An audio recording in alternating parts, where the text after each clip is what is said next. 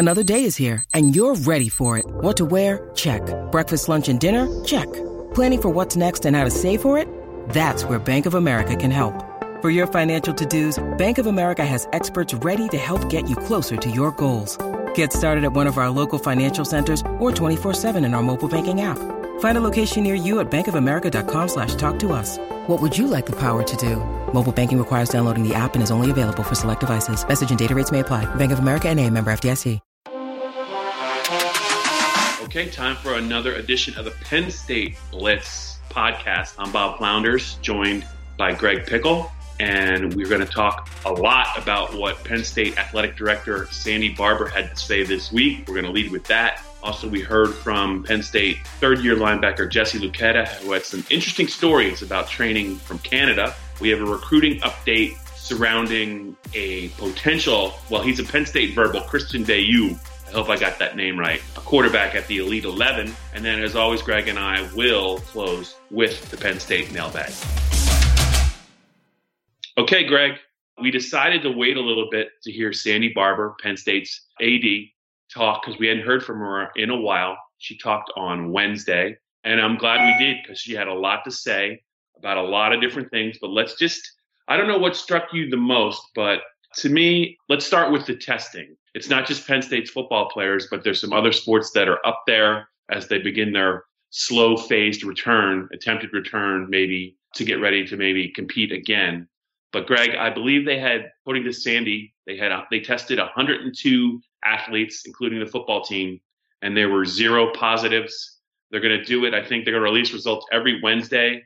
Anything surprising about that to you? It didn't really surprise me. Yeah, every other Wednesday they'll come out with results. Sandy said that they'll do 2 weeks at a time until the semester starts, and then they'll decide how they want to handle that moving forward. Wasn't necessarily shocked that there was no positive test, but let's keep in mind that there's been a few other schools who have reported positive or no positive test the first time that they released information, and then within week 2-3 weeks, they were in a place where they had to shut down the workouts because guys had tested positive. So good sign to start with. Doesn't guarantee that things will continue that way moving forward. I guess we can just keep our fingers crossed and hope that everyone's healthy. But yeah, that obviously was the thing that stuck out the most. They're not going to be sharing testing information about the coaching staffs of any sport. They're going to let that be handled by the numbers that the Center County reports to the state. So we'll never know, I guess, unless someone's not there on game day. We'll never know if a coach tests positive. But yeah, all told, Bob, I think that when you look at everything she had to say yesterday, I don't know about you, but I probably walked away a little bit more pessimistic about on-time start to the college football season. Or, I think we can all agree that it's not going to be a normal college football season, but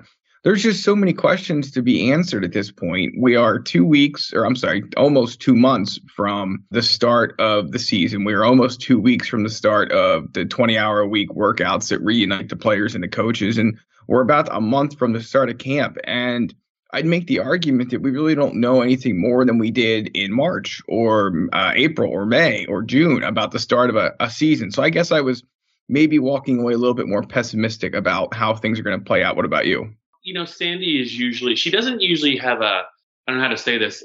You don't usually get a very strong sense from her. She's, sometimes she's very good at kind of talking about things in a broader sense, a big picture sense, a general sense. And that's, I guess, part of her job. But it came through loud and clear to me, Greg, that she doesn't really want to see Penn State really have any part maybe of the season move to the spring. She went through a list of reasons why, and a lot of them make sense, but her main reason for that is she doesn't see how, if they played in the spring, and if you define the spring, maybe March, when would that end, number one? And that would be another missed spring practice session for the program, but also it would really run into the fall season. How would that work out? She's concerned about physical wear and tear on the bodies of the student athletes, but to try and cram 2 seasons essentially into about 8 months seems to be something she said it was a last resort. I believe her when she said it, but certainly it would not surprise me now, given where we are. We're in July and there's still a lot of uncertainty.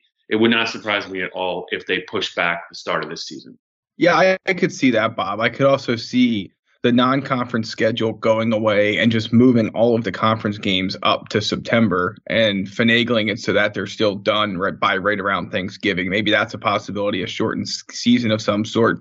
I guess the problem, and you can read it all over the national outlets, is that there's no universal testing plan for the Power Five, let alone something to submit to the Group of Five. I think it was CBS Sports that wrote about that recently. There's obviously no one commissioner or person to make these decisions unilaterally for everyone, so that everyone is on the same page. The NCAA is pretty much hands off. They don't really run college football in a lot of ways anyway. The college football playoff does. So it's going to be a challenge. There's no doubt about that. And I think that before long, you're going to have some of these Group of Five schools just throw their hands up and say, we can't afford to do this the way that it needs to be done. We're just not going to play. So I just have a lot of doubts about the non-conference schedule. You'd hope by the end of the month here, SEC commissioner in an interview with Sports Illustrated, SEC Commissioner Greg Sankey said that he believes all these decisions have to be made by the start of training camp on August 7th. So you would think before long, Bob, we'd hear something more concrete. But again, it comes down to who is going to make these decisions. You have all these Power Five conferences that have different rules based on where they are in the country. They have different philosophies on how they want to go about doing things. I don't see how you're going to get all of them on the same page, and that's going to be the biggest challenge. So we'll see. Penn State's plan, just to talk on testing for a second, Penn State's plan is to test upon arrival and then only test again if somebody is symptomatic. I mean, some schools are going to test, I think, every 2 weeks because they can afford to do it. And I'm not saying Penn State can't, but that's just a plan that they put into place. So, yeah, a lot to figure out at this point. It's, of course, encouraging that the guys are back on campus, that they'll soon be able to have time with the coaches for the first time since March. But a lot of obstacles to figure out beyond that. Yeah, and just before we conclude our thoughts on what Sandy Barbour had to say, you wrote a story about it, but clearly, when football does resume, it's not going to be a full house at Beaver Stadium. It might not be half full. It could be a quarter full. We don't know what it's going to look like, but we're pretty sure it's going to look like is if you're not a season ticket holder and you want to see Penn State football when it resumes this year, it's going to probably have to be on TV, right, Greg? Yeah, that sounds about right. So, I mean, let's just ballpark the season ticket holders at 35,000. That might be a little high, might be a little bit low, but it sounds about right. We don't know if they're going to sell student season tickets. We know that they sold 3,000 or so new season ticket packages. So we're talking about, based on the numbers that we have, about probably 40,000 season tickets already committed, somewhere between 30 and 40,000. And it's really hard to envision a scenario where Pennsylvania allows sporting events, concerts to be played with any more than 40,000 people. In fact, I'd be willing to bet it's going to be far less than that once the decision is made. So they have to decide how they're going to even refund the people who don't get in and what kind of system they're going to use to decide which season ticket holders get in. So, yeah, there's almost virtually no chance that single game ticket sales will be a factor this year. And if they decide to sell student season tickets, and I think it's almost a certainty that won't be the case. So disappointing, I'm sure, but I think not unexpected either. Okay, let's move along to Penn State player news. We talked to Penn State third-year linebacker Jesse Luketa, who is a contender for one of the starting spots in the linebacker core. He won't take Micah Parsons' job, but he's going to, I think, probably battle Greg. He's probably going to battle Ellis Brooks for Jan Johnson's old job in the middle. He had some interesting things to say. He just recently returned to State College. I think when we talked to him, he was still kind of self-quarantining because he had just arrived and he hadn't really spent any time with his teammates. But when he was in Canada, he played at Mercyhurst Prep, but he grew up in Canada. He got to train with some NHL players, and that I think, and speaking of NHL players, I believe he trained with an NHL player on your favorite team. You want to tell us about that?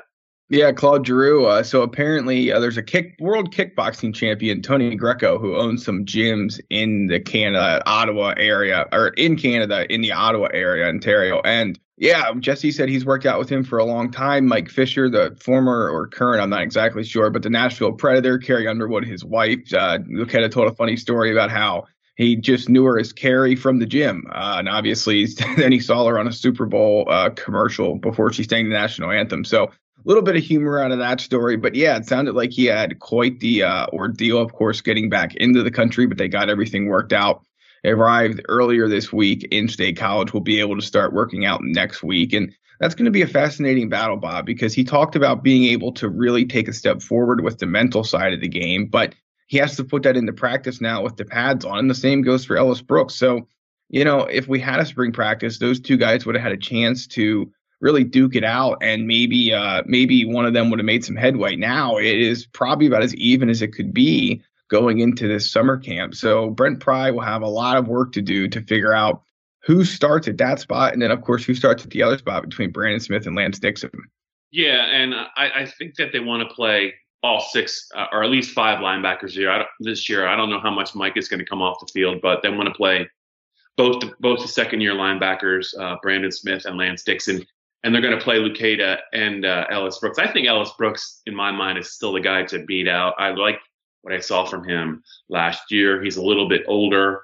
He's a good athlete. So I think they're both going to play. I still think it's Ellis's job to lose, at least at the start of the game. Greg, before we get to some recruiting news involving a Penn State verbal who's a quarterback, a highly touted quarterback, let's clue in our listeners about what they can do, subscribe, evaluate our podcast, and how to give us 5 stars.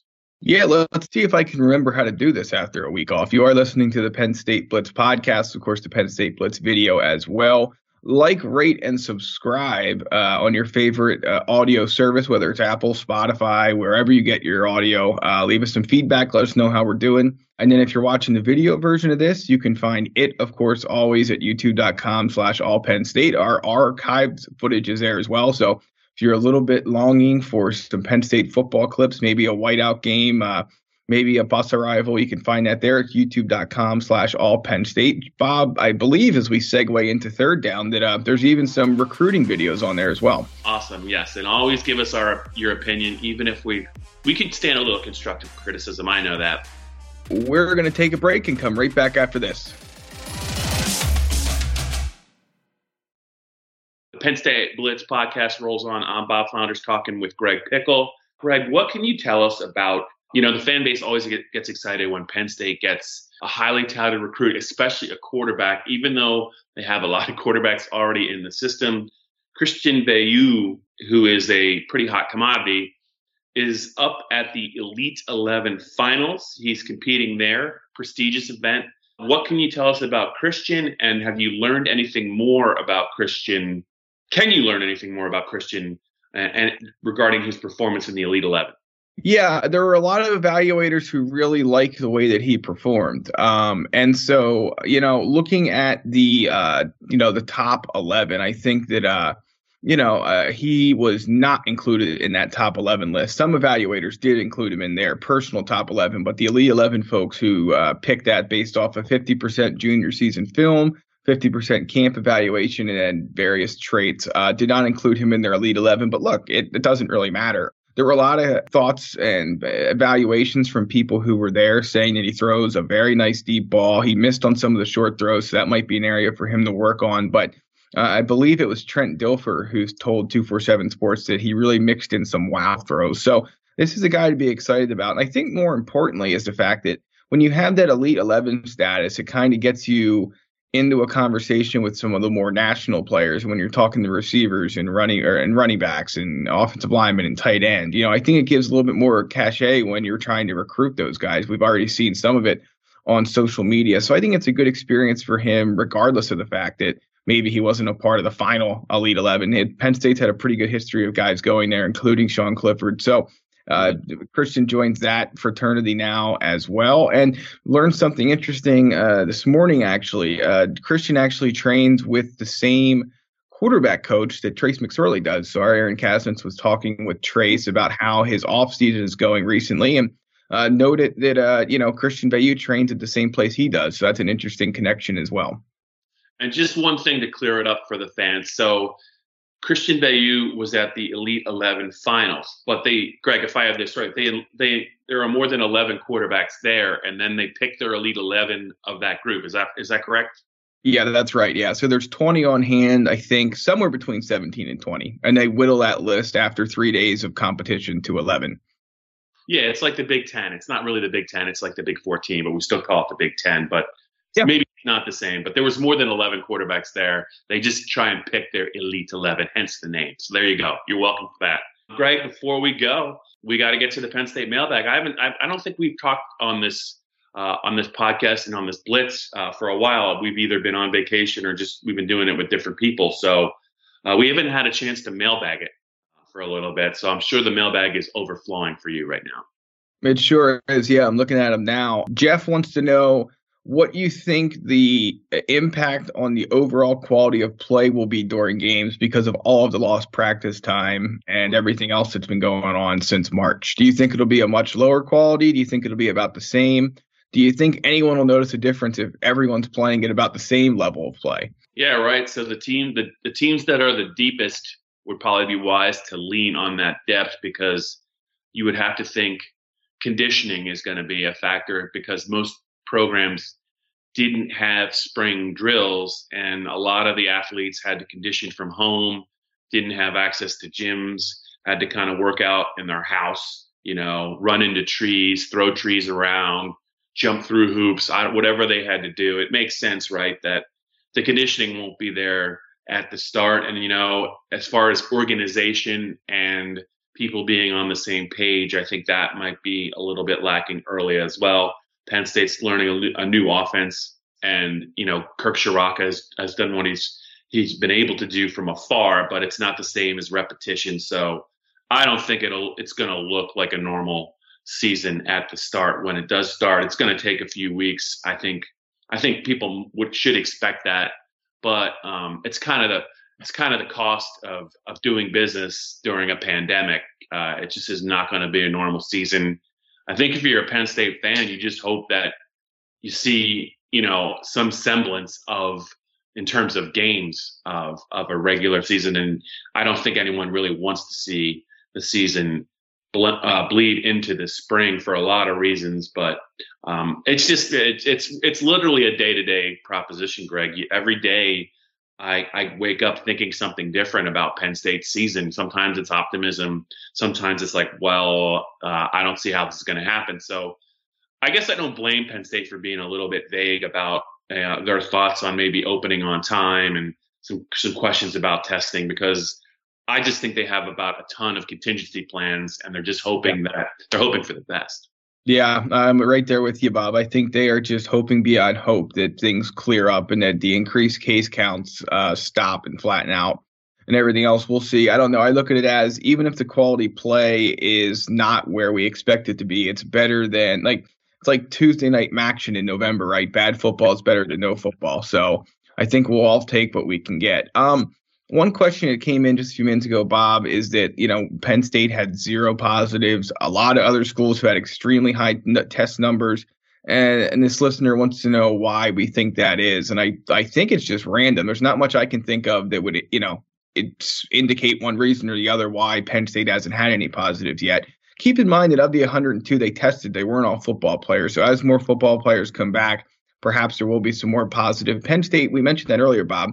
They're going to release numbers every other Wednesday, but they're not going to break it down by sport. So when there is the first positive, I don't think we'll know whether it's a football player or not. Yeah, and I just want to add, a lot of it speaks to maybe the organization and the structure of the Penn State athletic program, specifically the football program.